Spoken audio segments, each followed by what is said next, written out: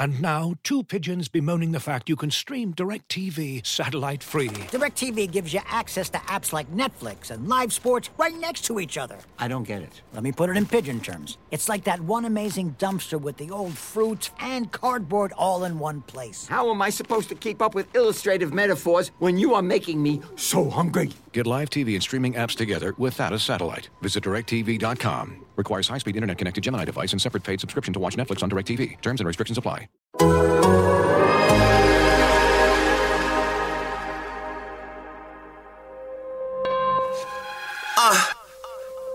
You are now tuned into Anything's Potable.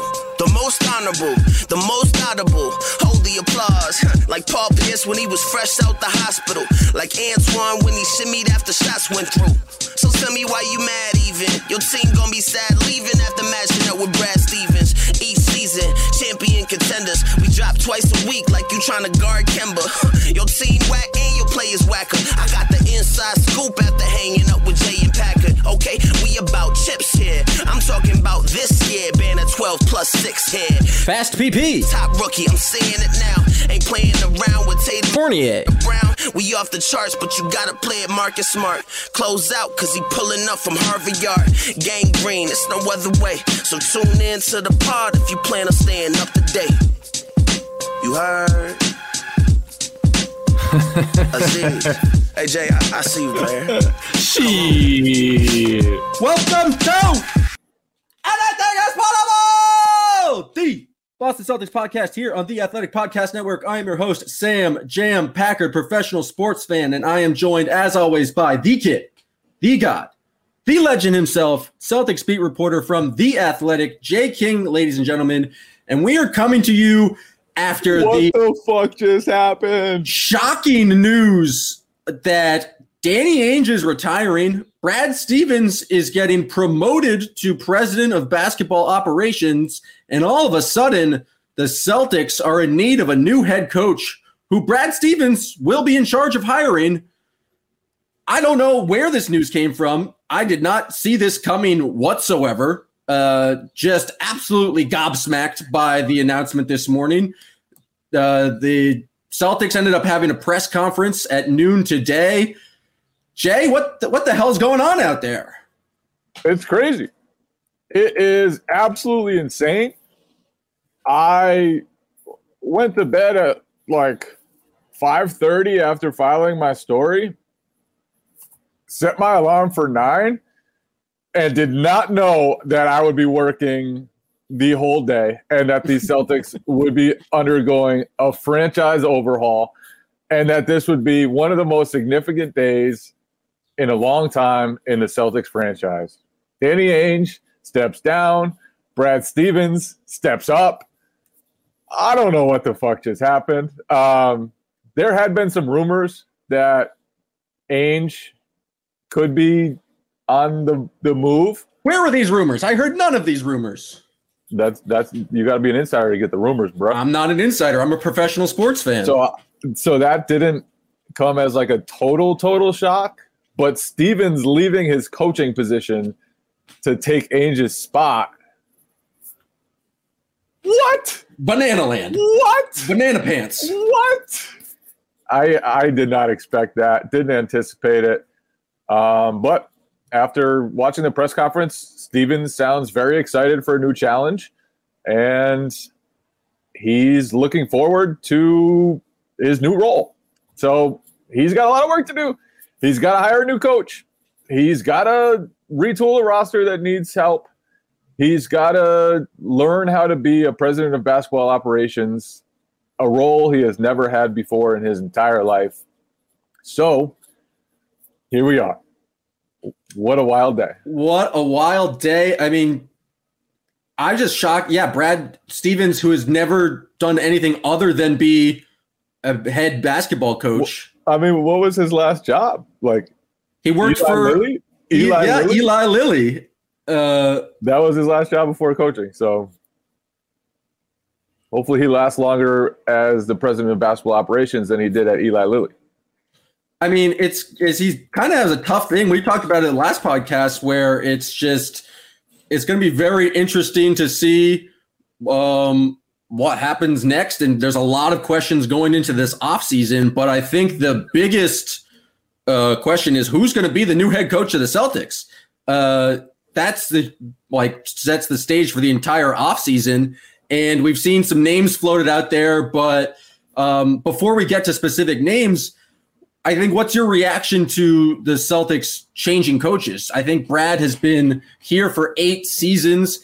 I would say, I mean, I'm obviously quite biased, but I would say that he has been very successful. 7 playoffs, made the second round 4 times, Eastern Conference Finals 3 times. Just been a very good coach, but then you also have had his struggles where there's been critiques of his offense. And I don't know, people saying he lost the locker room this year. I don't really believe that. But just your reaction to Brad no longer being the coach of this team. Is it a positive? Is it a negative? What's going on here? I mean, the Celtics lost a very good GM and a very good coach on the same day. Say what you want about this past season. Say what you want about Ainge's decisions over the last few years and some of the, talent departures that the Celtics have had. But Ainge had a very long run of success. Even with some of the recent failures, he set the Celtics up with Tatum and Brown and chances to build out a core around those guys. And Stevens, he's made the Eastern Conference Finals 3 out of the last 5 years now. We can't count that. Can't count this one anymore. They have not. They are not going to make it this year. We got Coley in the house. I saw him creeping in the chats, and we thought we had to bring in the editor of Barstool Sports, friend of the program, the McMahon, Coley Mick. Who were you just as dumbfounded as we were when you saw this news this morning? Yeah, it's not what I expected to wake up to. I went to bed last night being like, all right, I'm not going to think about the Celtics. I don't even know when the draft is. July, late July. I'm going to take my first Celtics mental break, which I recommend for everyone. And Danny Ainge told us all fuck ourselves. He was like, that's not what we're doing. Taking the same mental break.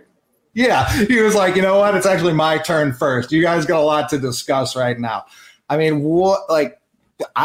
I'm actually thinking about it just listening to you guys talk. Is Brad Stevens either the most mentally secure person alive or the biggest?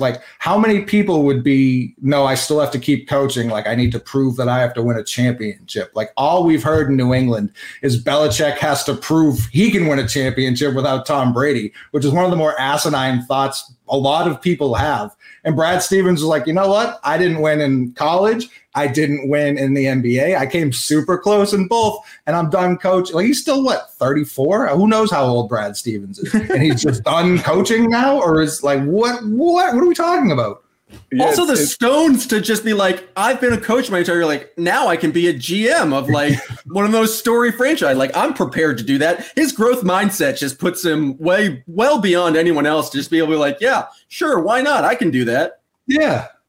Yeah, I think it sounds like he was ready for a new challenge. And I mean, just kind of listening to Brad, this past year, he seemed, we got Dave DeFore on here too. Jesus fucking Christ. We got everybody coming in. But just kind of listening to Brad this past year, he didn't have I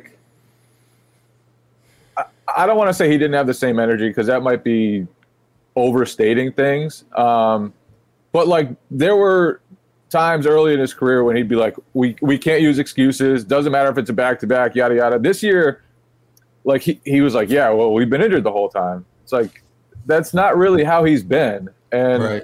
And so I wonder now that we know this and now that he's moved out of coaching, whether that was a sign that he was ready to move on and he didn't have the same spirit he did for it, a few years back, or maybe before the bubble. And I think for him, especially with 2 young kids, just the lifestyle of being a president of basketball operations is probably more conducive to being a family man, and he's always not according to Ainge. On family. Ainge said that almost put him in the grave. Well, Ainge hired his son and just had his son around all the time. So maybe Brad will hire Brady in a few years, and Brady will become his right-hand man. I don't want to say that Brad. Dave, what were your thoughts on this? Oh, sure. Just step all over me being the host. I was going to pivot to Dave. I was setting up a question for Dave. I'm the host now. Yeah. Dave, just talk now, I guess. Yeah, you're just living in the kids' world like the rest of us. Look, I don't know. Jay, we kind of talked about this a little bit. I've heard the stories all year, and obviously you hear the stuff that he says after games. Everyone is burnout. So I wouldn't be shocked if this offseason we see a lot of weird stuff where people walk away, maybe take hiatuses. You know, it's been a weird couple years. So I'm not shocked that he's walking away, really. I'm more shocked that he's becoming the president of basketball operations than anything else about this entire situation. I think Danny Ainge was out the second he started talking about what Kyrie said. Honestly, that's my feeling on it. I thought, and I don't know if it's related. That's just, I saw this coming after he said that. And with Brad Stevens, I figured he had at least another year if he wanted it. You know, this year can completely be written off with 8 million different reasons, like we all just talked about. Everybody's burnt out, injuries, COVID, compressed schedule. I mean, it was just awful timing. I mean, Gordon Hayward leaving. The entire saga while he was in Boston wasn't great. So, I mean, you can excuse it from a coaching standpoint. I thought that they would maybe bring in an offensive-minded assistant to kind of help on that end because he's obviously struggled there for years. But, yeah, I don't know. The president of basketball operations thing is the strangest part of this. I don't get it at all. Unless it's a face-saving move because you can't lose Danny Ainge and Brad Stevens in the same, week, I guess. I don't know. But I expect him to miss coaching next summer and take a job somewhere. Ooh, the prediction. I'm really curious to see what kind of coach Brad targets because I feel like most of his assistants have kind of been modeled after him. Like the laid back, mild mannered, even keeled types. And I kind of feel like this Celtics team needs more of a hard ass just because some of their best players are kind of laid back themselves. Such a typical Boston media response. No. We need a guy to scream at him. We need a guy to fire him up. Tom Thibodeau. We need Jim Boylan. But you just need someone to balance out the more laid back energy of some of their better players. And it's not like you need someone who's going to be screaming and yelling and being an idiot. Jim Boylan. Jeff Van Gundy. Let's get Jeff Van Gundy in here. Get Mark Jackson too. Someone who's like you could have like someone who's just really enthusiastic. Like Mike Malone is he's not going to be screaming and yelling all the time, but he's kind of got that edge to him. You know what I mean? Yeah, but he doesn't know how to call a fucking timeout when he's up 3 multiple times in a key play. Neither does Brad. Brad has been critiqued for his timeouts as well. The thing I'm thinking is that I think it can be a positive for the Celtics because Brad Stevens talked after his press conference yesterday talking about how the team didn't really respond when they were out some players this year. And that's something that some Brad Stevens teams of the past have done. They've been just able to play hard. And I don't know if I hate the phrase lost the locker room. I don't think the guys were trying any less hard. But I think there is value in being coached by someone else and getting a different perspective. I think Stevens or Tatum and Jaylen Brown talked about how useful it was just to have Pop coach them during Team USA. If you look at it the past 30 years of the league, a lot of the superstars have not won with their first coach. There is value into kind of bringing in another guy, having a new voice in there. And so I don't know who that new guy is, but I do think it's maybe Tatum and Brown have reached their or this team currently constructed has reached their ceiling of where they could go with Brad. And they need that new perspective, that new guy to kind of move them forward. So I think there is a point of just excitement. And Dave, you've been calling him basic Brad for years now. Maybe you bring in someone who knows how to do offensive stuff. Maybe it can be a positive thing for the Celtics just to unlock something where they've reached the limit with Brad Stevens. And now there's a possibility of a new coach. Yeah, I mean, whoever it is will have to have some equity. If it's a first-time head coach, it's going to be a Sam Cassell. Wild take from Andrew Barnes. Coach Boylan would be a great fit. No way. Sense and knowledgeable enough to get them over the hump. Yeah. no. Love that. But Love like that Sam take. Cassell is the first guy that comes to mind with me. Been a lead assistant for a long time. Obviously played in the league. Guy's been ready to be a head coach from anyone you talk to. Invented the big nut stance. Yeah, I mean, his most He'd have to teach well-known it to contribution Tatum. to the game. If Tatum was walking around just celebrating with his nuts, that would be just fantastic. You phrased that so weird. I think he did. He really did. He threw me off. I think As I said it, I was like, "Oh man, that didn't come out well." I think the big thing though is going to be they're going to be patient. Look, Terry Stotts might be out in Portland. That's a guy that I would watch, who's got a ton of equity and experience, and would probably give them a bit of a boost. I think from a coaching standpoint. So I think they'll wait and see how things shake out.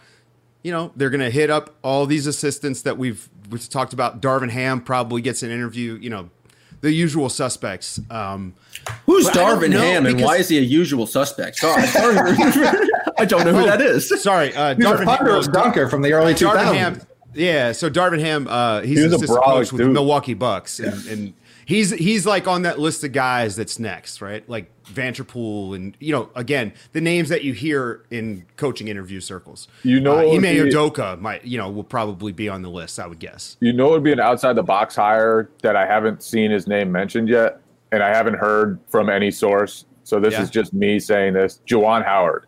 Well, you know what's funny? I was going to say Juwan Howard. I actually talked to a friend of mine that's a former scout, and he said, listen, I don't have anything on this, but I think Juwan might be looking. So, I mean, that would be an interesting guy. Again, another guy with equity. He played. Does he have NBA like coaching equity though? Like he said, he's Juwan Howard. I'm aware that he's Juwan Howard, but he's had how many years at Michigan coaching? He coached those Yeah. early 2010s Heat teams. That's right. Yeah.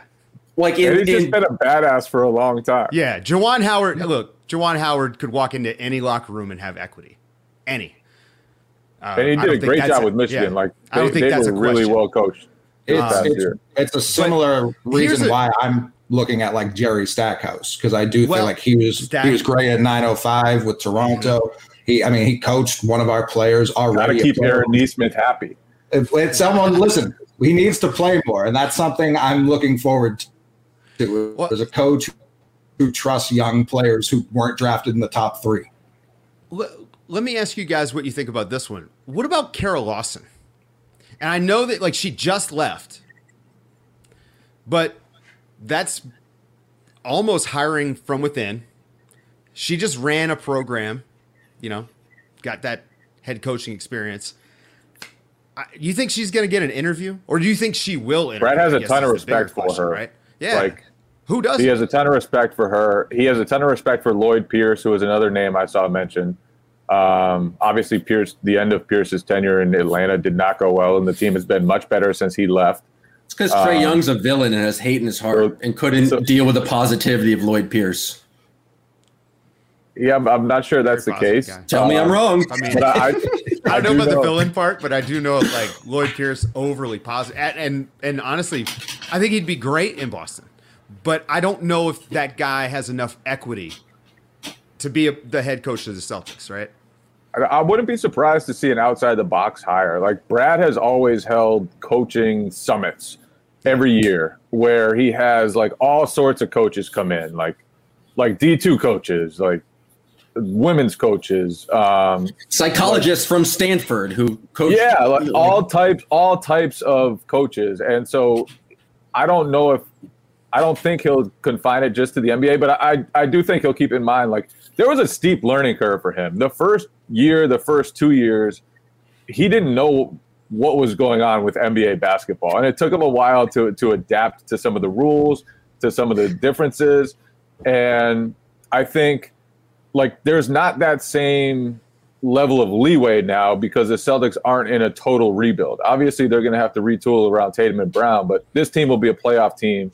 This team will be a team that will want to go deep in the playoffs. And I don't know if you can wait a year or two while a college coach without NBA experience like Juwan Howard or Jerry Stackhouse catches up, comes in and learns that game. I don't know if that's... See, this is my thing about Lloyd Pierce, right? Like, I worry that because Atlanta, like, that situation went so poorly, that the expectations that the Celtics have internally are too high to hire him. I don't know. I mean, he'll probably interview though. Sorry, I feel like step on you. No. I was definitely doing the stepping, but No, I it's feel like Juwan Howard, Jerry Stackhouse not being able to catch up to the NBA isn't quite the same as saying Brad Stevens couldn't quite Juwan Howard just in the I think he knows how the league works. I think it'd be okay. I do think the players I think Brad helped a lot in the early of this, when he first got hired, because he was young and relatable to a team that didn't have any identity. So I think that helped him in that instance.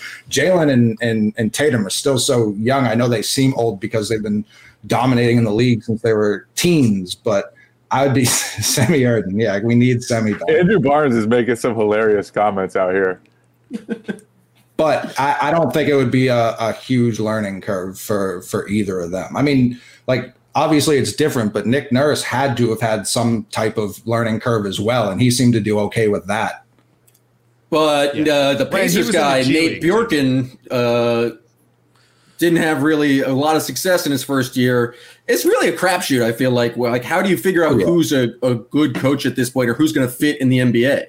See, Dave, you seem like you have a hot take on this. We talk about this all the time on Nerd Alert, right?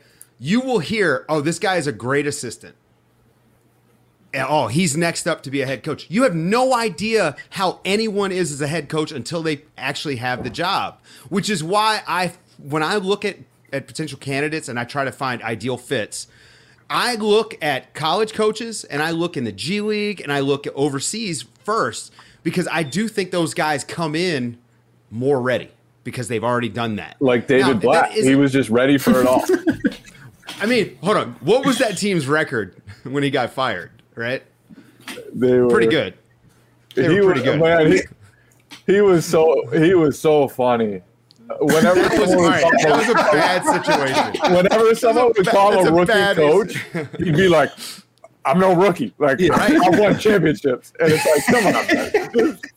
Just tone it down. You're a rookie in the NBA. You don't have to just peacock around strutting your fucking Israel League ring.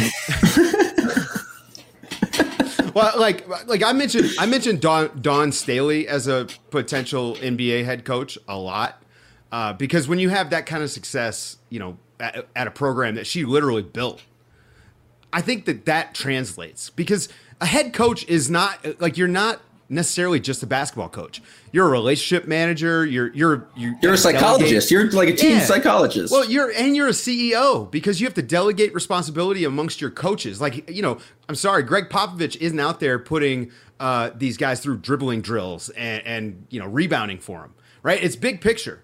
He's not even probably drawing up plays when they're running practice and stuff. He doesn't even watch tape on opponents until late in the season. Well, yeah, we all know that. Why would you? It's NASCAR to Formula One. You don't have to do a lot of training to go in a circle. And not to say that NASCAR isn't difficult, but no, it's not. It's just sport. Left turns. But yeah, so anyway, I think that having someone that has the experience of running a program. Now, Sam Cassell, though, I think being the way he's been used as an assistant is more like a co-head coach. And you could see him sliding right in and having no problem keeping him rolling. The thing that's fascinating to me about, we're talking about we have no idea what's going to happen when you have someone who hasn't run the show before come in. What's Brad Stevens going to be like as a GM? He's never done that. He'll be really good. He'll be really good. But because first of all, he's really smart about basketball, and second of all, his best trait is being able to relate to people. Everyone likes Brad Stevens. There is not a single person who doesn't like Brad Stevens. There have been players who haven't loved playing for him. But even those players very much like him as a person. And so I think the role will be really good for him. I think Danny Ainge, when he stepped in, he had no experience running a franchise either. He had coached for a little while. He had been a player. And I just think Brad has a unique ability to relate to a lot of different types of people. But is he too nice? How much does he value Marcus Smart in his heart? At some point, there might I don't want them to personally trade Marcus Smart, but there's if we talked about it last episode, Jay, if there's going to be a rebuild, maybe you need to trade Marcus Smart. Danny Ainge was a callous dick. Danny Ainge traded Isaiah Thomas after his hip injury and did it without thinking. Is Brad Stevens going to be able to be like make the cold, calculated like business decisions that Danny Ainge does? Because he seems like such an affable guy who literally has built-in and strong relationships with these players already. Yeah, he will. Because Brad knows it's just business.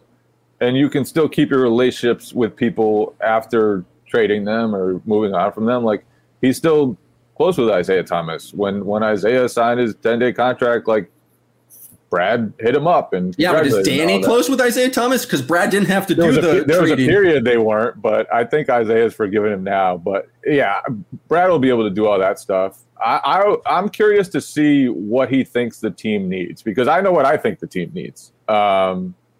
Jeff Teague, baby. Good basketball. Well, yeah, that was clearly a Brad signing, by the for way. Jeff Teague last offseason. So, well, that was the thing that was interesting that came out in the Wick. Grossbeck said that Brad's been there making all these personnel decisions with Danny for pretty much, it sounded like this year. Like, Danny Ainge made the decision to leave a couple months ago. It feels like Brad definitely signed on to the Fournier trade. How much of a bringing in Tristan Thompson and Jeff Teague, two not good moves, how much of that was Brad decision-making and how much of that was Danny Ainge? I don't want to lump Tristan in with Teague. That doesn't seem fair. Yeah, I know. Tristan's worse than Teague. yeah, that's what I was angling at. Neither of them can cover James Harden. I think we figured that out this series. I don't know. I would imagine, I hope Brad knows what this team needs, but like I said earlier, I think there were points where he also leaned on the wrong guys and didn't trust certain guys. So I would love to hear Brad's, like the Carolina Panthers just released one of their draft room, like war room videos yesterday. I cannot wait to see like Brad on the phone, like trying to trade with people. Like, I can't imagine how that's even going to, he's going to have a different relationship with you and the media moving forward. Like, how Danny could talk to the media versus how Brad could on a day-to-day was very different.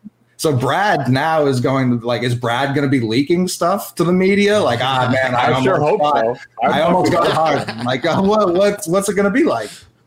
I assume he'll still keep it close to the vest. But, yeah, he's going to have to figure out a strategy there, because his strategy has always been, like, don't tell anyone anything. Right. His strategy has been, I'm not going to ask about injuries so I don't have to lie to the media because I can actually have deniability. When you're the GM, you can't do that. You can't. I want him to go full previous Celtics front office and just leak that they offered 9 first-round picks for Bradley Beal, and it just didn't work out. We came so close. You will not believe it. Yeah, that's amazing. I can't wait for all the coaches that they come close to hiring is what I'm really excited for. This episode is brought to you by Michelob Ultra, the official beer sponsor of the NBA. Want to get closer to the game than ever before? Michelob Ultra Courtside is giving fans the chance to win exclusive NBA prizes and experiences like official gear, courtside seats to an NBA game, and more. Head over to MichelobUltra.com/courtside to learn more. I mean, the question is, like, the big question this offseason is, to me, do you extend Robert Williams, or like, are you able to reach an extension with Robert Williams? I think is like question number one, because he's extension eligible. Obviously, Brad knows how talented as he is, but also Brad's like, he hasn't been on the court. It took him a while, though. Well, it took him a while, but I think it took him a while because he was nervous about Robert Williams' body, which and that like came to fruition. He was injured as soon as he started playing big minutes, basically. So that'll be interesting. And then Smart's up for an extension, I believe, and so they've got a bunch of decisions to make. Fournier. Fournier. Are they going to trade Kemba Walker or at least explore it? Like, their roster is going to get really expensive if they don't make some changes, or if they keep Fournier. So, and I mean, there was a problem I had sensed before any of, like, a Danny Ainge problem that has now become a Brad Stevens problem. And that problem is he's got 2 years with Jalen and Tatum before Jalen's probably gone, because Ainge only gave him 4 years, which is now looking worse and worse. I get why you can only have one 5 year. So it was either Jalen or Tatum. Yeah. All right. Well, I get giving it to Tatum. However, that doesn't change the problem that you have 2 years to convince him to stay before you have to trade him or figure something else out. And that wasn't a big window for Ainge, who had been dealing with this problem long term.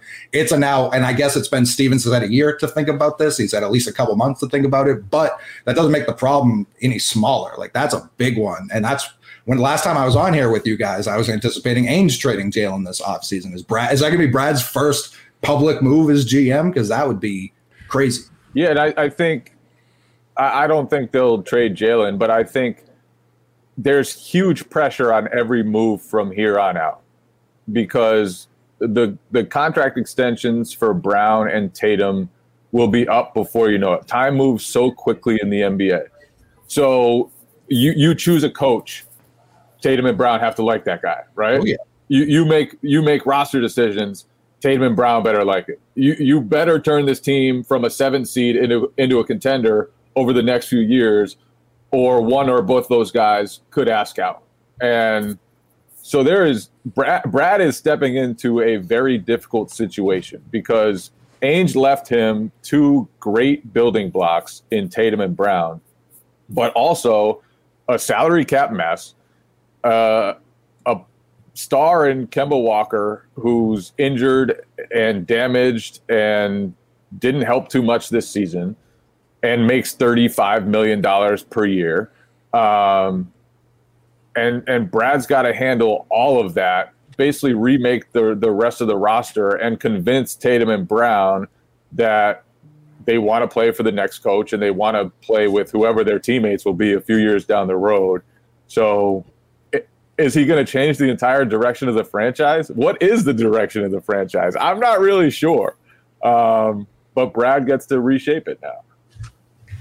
I don't know what moves they make because next year their salary is actually, if they don't make 0 moves and don't re-sign Fournier, their salary actually goes up because the Tatum extension finally kicks in. So if they're going to do a rebuild, what?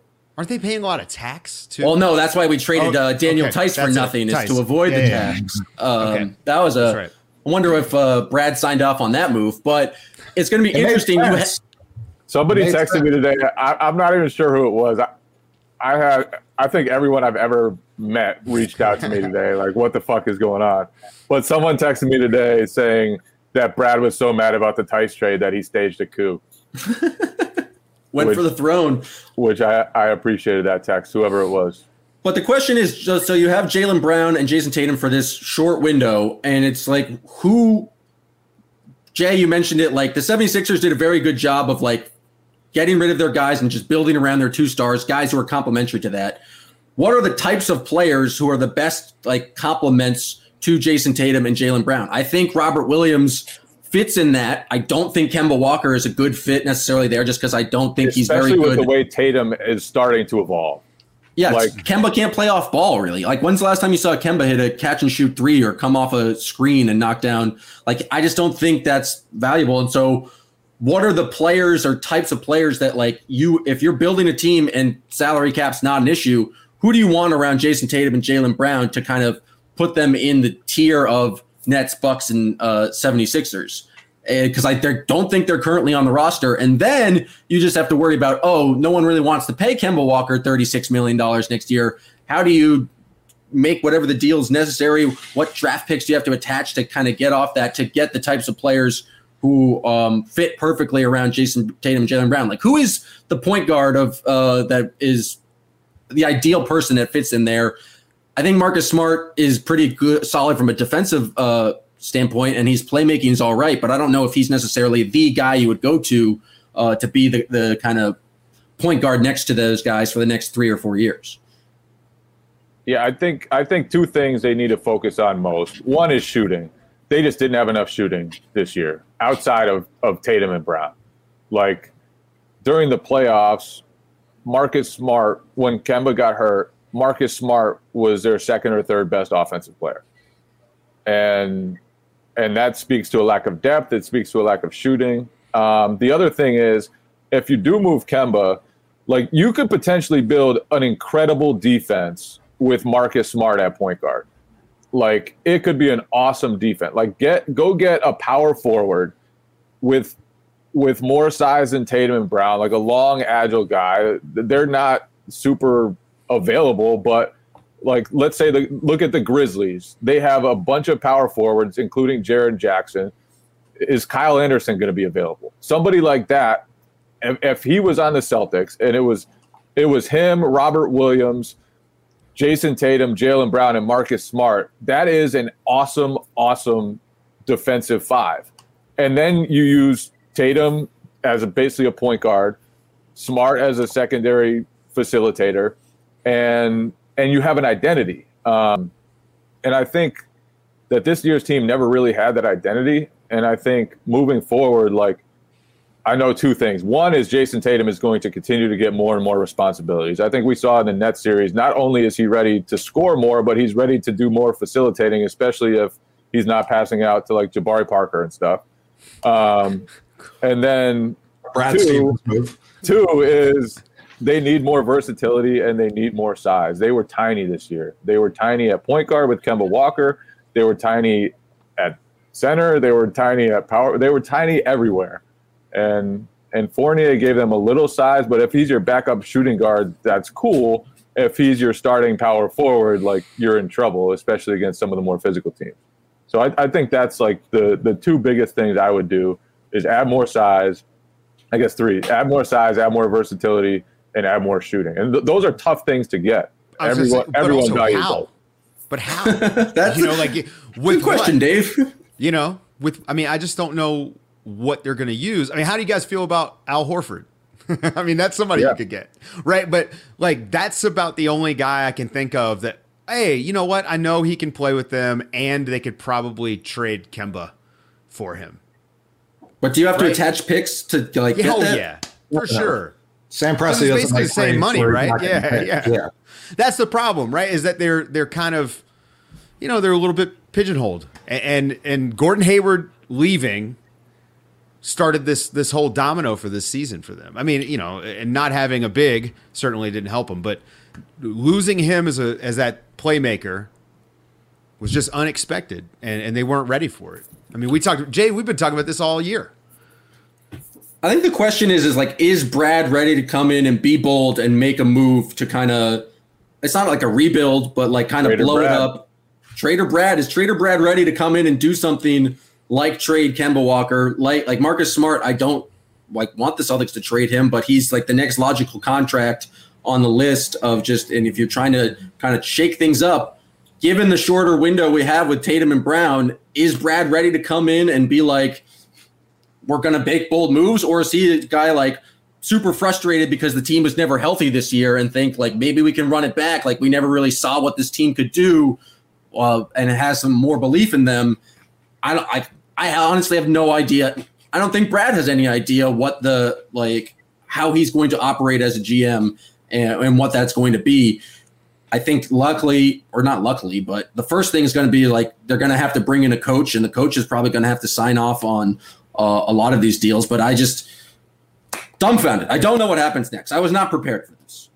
No, I wasn't either. I was shocked at the Brad part. That was just freaking crazy. The news just kept coming. Like there was a point, I think Ainge was technically playing for the Utah Jazz at one point. Like it was an insane series of events. But like what's weird about Kemba is Kemba would almost be perfect for this team if you could erase his contract and he was like your sixth man. Because all season you heard like they need someone who can come off the bench, initiate the offense, and get points. Like, well, that's Kemba, but you can't put a guy making 35 as your sixth man. Like, it just doesn't. That's where that equation completely falls apart. I do think Kemba's demise is a little bit overblown too. Like, I looked up amount of players who were taking, I think it was 8 or 9 threes a game, averaging 19 and hitting over 35% of them the last 2 years. It's like him, Dame, and like 4 other people. Like he still can contribute offensively, but there is this weird square peg round hole fit with him on the offense that can't be. You're right. He can't catch and shoot when he doesn't have the ball in his hands, but it's not like there's no way for him to fit with this team. I just don't think you can have someone in Boston making 35 coming off the bench. That just won't sit well with people.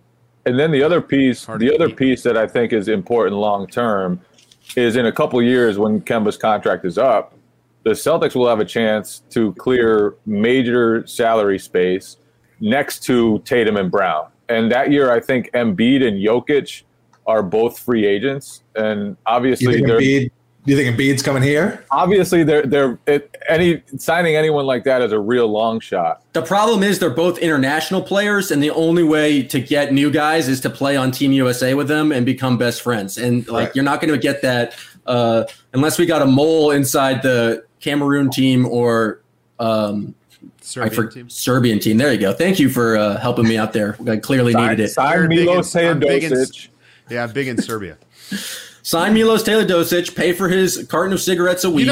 Hang on. Now look, you could also trade for Micic, who I think Oklahoma City has his rights. Maybe you there you go.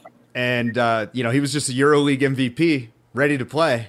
Yeah, but even though that guy would work great with Tatum and Jalen. I mean, he's probably not a starter in the NBA, but But even though something like that is a real long shot, I think the opportunity to potentially, create cap flexibility and then have the draw of Tatum and Brown as they begin to enter their primes, like that is going to be a big draw for anybody available, whether it's a star who wants out of his current situation in a trade or a free agent like that. So, but are they patient enough to wait till the 2023 season to just not we'll just keep running back this team? I don't think they have to. I think that they do have options here to get some just, high quality adult role players into a few spots. I mean, you can get a really serviceable starting center. Like Alex Len would be an improvement, I think, over the course of an 82 game season. I still think Rob Williams is your high ceiling guy, but Alex Len could start and you'd have a better center rotation immediately. So there are ways to, I know it's weird, but it would be an improvement over Tristan Thompson. For right now, for sure. Oh no, don't get me wrong. Anything's an improvement over Tristan Thompson. Jay's making a face and I'm like, oh, am I saying something controversial? I'm equally skeptical of Alex Len, but no. He's not good, but he can go start 82 games, right? Well, the Celtics he could. For the Celtics he could. If Robert Williams exists, he should consistent. start. He's consistent. Oh, no, I'm with you. But you could find guys on the scrap heap, right? Like there are young guys even that are probably available. That I'd go that route for right? Sure. So there are people out there that they can get. It's just that you're probably gonna lose Marcus Smart, right? Like that's the one guy that it feels like is gonna get moved for sure, right? Because he's gonna have a market. And what are you gonna do with Kemba? Those are the two biggest questions. And Brad Stevens is now the GM. I would love it if Brad Stevens was just like, you know what? I do want to get rid of Kemba, and I also want Bradley Beal. Here's Kemba and Jaylen Brown for Russell Westbrook and Bradley Beal. We're going live. It's hysterical. Like there was a lot of fire Brad, fire Danny talk, and then Ainge steps down and Brad moves into the president of basketball operations. I don't know how happy people are about Brad moving into the GM role, but my mentions are going to be hopefully a more peaceful place for a little while now that nobody can call for those guys to get fired anymore. I hope it drastically lowers expectations. It feels like the Celtics had wild expectations this year because they made the Eastern Conference Finals, and then everyone just ignored the fact that they didn't have Gordon Hayward anymore, and then were confused and furious when they didn't play well, especially when most of their guys were they never had a thing. And the year before that, when they did make the Eastern Conference Final, they had just lost Horford, they lost Kyrie, expectations were low, and everyone was pleasantly surprised when they made the run. So, let's just bring expectations down a little bit, and everyone's going to have a lot more. And Brad tried to do that this past season. Brad, from the very beginning of the season, was like, tone it down, motherfuckers, in his own way, of course. Tone it down, motherfuckers. We are going to be very average. We are not talented enough. We are injured.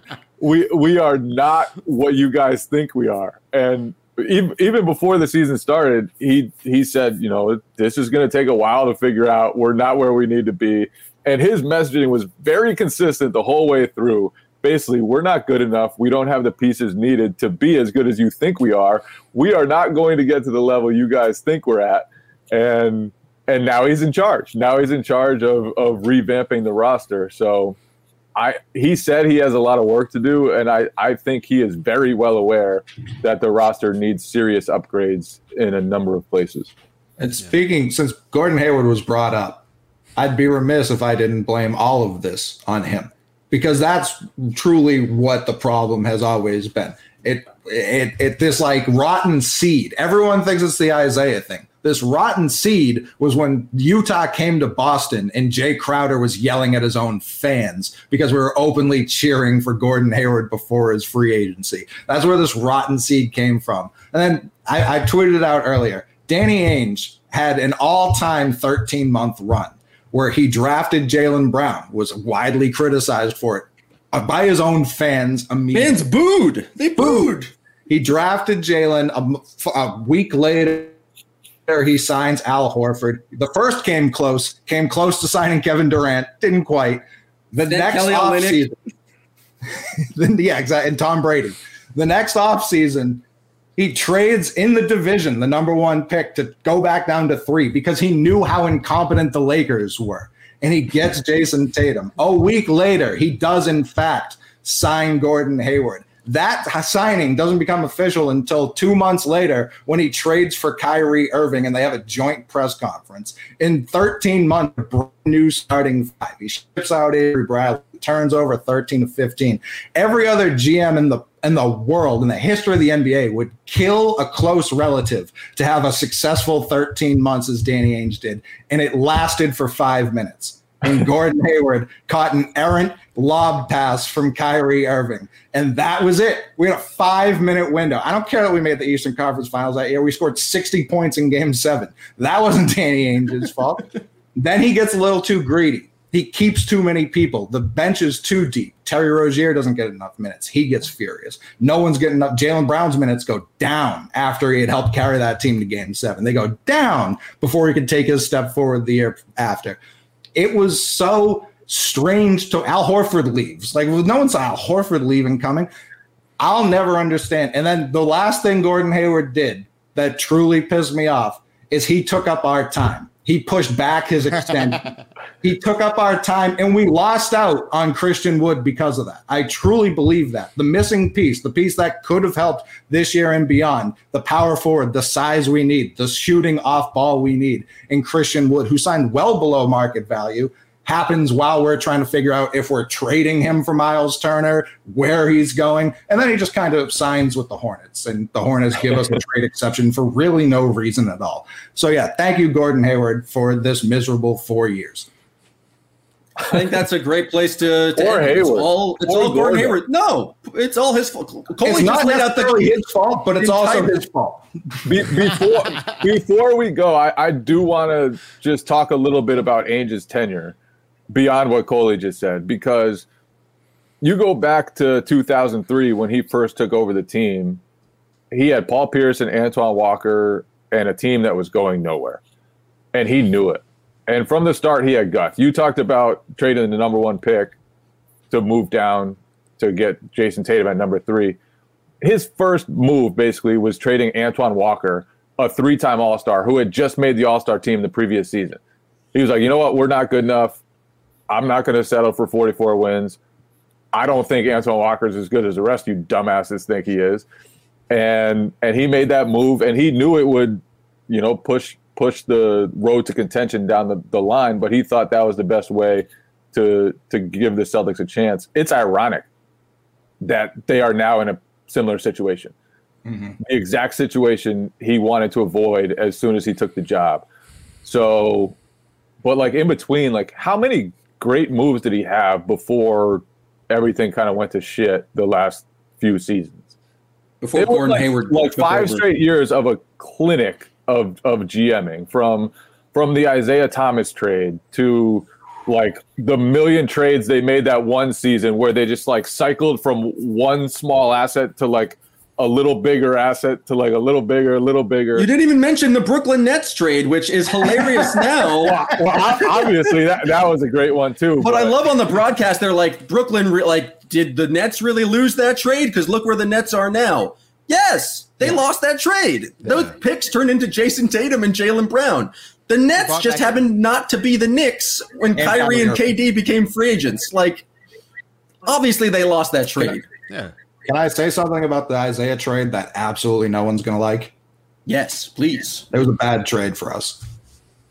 Ooh. It cost us. It cost us the 13 or the 14 draft. Like, we made the 8 seed, promptly got destroyed by Cleveland. Everyone told me that was going to be great for everyone moving forward. That probably cost us Devin Booker. Like, you don't think Danny Ainge would have wanted to draft Devin Booker instead of Terry Rozier? And that absolutely does not affect the Nets continuing to stink and us getting Jaylen and Tatum. Like, Isaiah was great. If we're talking in terms of just enjoying basketball, which was a big, it seemed to be the theme of this season. Like, hey, if you're not going to win a championship, at least enjoy the regular season, enjoy the ride. I don't disagree with that. And there was absolutely no one better than giving you that regular season show than Isaiah Thomas. However, well, that's Brad Stevens' fault for making them win. Like, they could have traded for Isaiah and then just not Evan Turner never should have contributed to winning. All I'm saying is that season when all I wanted to do was tank for Towns, which in hindsight, who knows? But in that whole season, when that's all I wanted to do, when we had the team, when we had the horses to do it, and then we make this midseason trade, make the playoffs for no reason, and then all of a sudden it's like, yeah, now we have to build. Now people want Isaiah Thomas and Jimmy Butler to play together. Okay. That was the course's direction at one point. Flip side, if they don't, and obviously none of it really worked out, but if they don't sign Isaiah Thomas and make the playoffs, they don't get Al Horford. They don't get Gordon Hayward. Like, Isaiah made all of that possible. And obviously none of that stuff worked out. Isaiah was also traded for Kyrie Irving. They were able to assemble what could have been a championship contending team because of that trade. And if Isaiah had stayed healthy, if Kyrie had stayed functional, if Hayward had stayed upright, then and Anthony Davis didn't completely hate the entire city of Boston and the entire franchise because of the Isaiah trade. Because the Isaiah trade all comes back to the Coley theory. But Ainge even said when he traded for Isaiah, we could have done this in the summer. Maybe someone else might have traded for him now, so we felt like we might as well get this bird in the hand. If he just calls everyone's bluff, was Phoenix really going to trade their like third, four-string point guard? Of course not. It's like, could we have just waited that summer, had Booker and Isaiah for that next year? Not even necessarily Booker, but everyone's favorite Miles Turner now, someone like that. Like, who knows? All I'm saying is, if we're truly judging, they would have probably drafted whoever was like the 28th pick that year. They would have drafted Terry Rozier no matter what. Right, it was Terry Rozier. They would have taken him with the 8th pick. There's one name on the whiteboard. But if we take him 8, there's no chance we're trading him for Kemba because we believe him more. So even in that situation, it's still a better workout. It works out better. Yeah. So Danny Ainge, Nets trade, but traded for Isaiah. Generally positive or generally a good thing, a bad thing? Who knows? It's not up for us to make that determination. Well, I guess it is. We're all talking heads on the podcast about basketball. I loved Ainge. I always felt comfortable going into an offseason, going into a trade deadline that at least we wouldn't get our pants pulled down, even if it was a flag. I trusted Ainge's vision. Like the process that he put onto his draft strategy is what got us Jaylen Brown. It's what got us Jason Tatum. Like there were misses before that. Jeff Green was a miss that led to Jason Tatum. So that's the kind of stuff that I always appreciate with Danny Ainge. I hope that Brad has moving forward. All right. I think we've done it. What a day. What a motherfucking day. Just constantly just trying to step on me, Jay, now that we have guests, like trying to be the big man, trying to be the host. I was just trying to give a nice little Denzel training day quote. I thought that would be a nice touch. But did anyone else get that was a training day quote? Nope. No, I missed it. King Kong ain't got shit on me. Well, that one's the obvious one. But yeah, that one I already got. But thank you, Dave Dufour from The Athletic, for joining us. Coley Mick from Barstool Sports for breaking it down. Just what was a wild Wild day for in Celtics land. It certainly has made this offseason a lot more interesting for Jay and I talking about it here on Anything is Potable. Thank you to the YouTubes people out there watching us. Thanks for everyone who subscribes to the show and gives us 5 stars. And thanks everyone for listening. I just have a question for you guys. When Gordon Wood drastically underestimated the impact of social distinctions predicated upon wealth, especially inherited wealth, was that potable? Anything.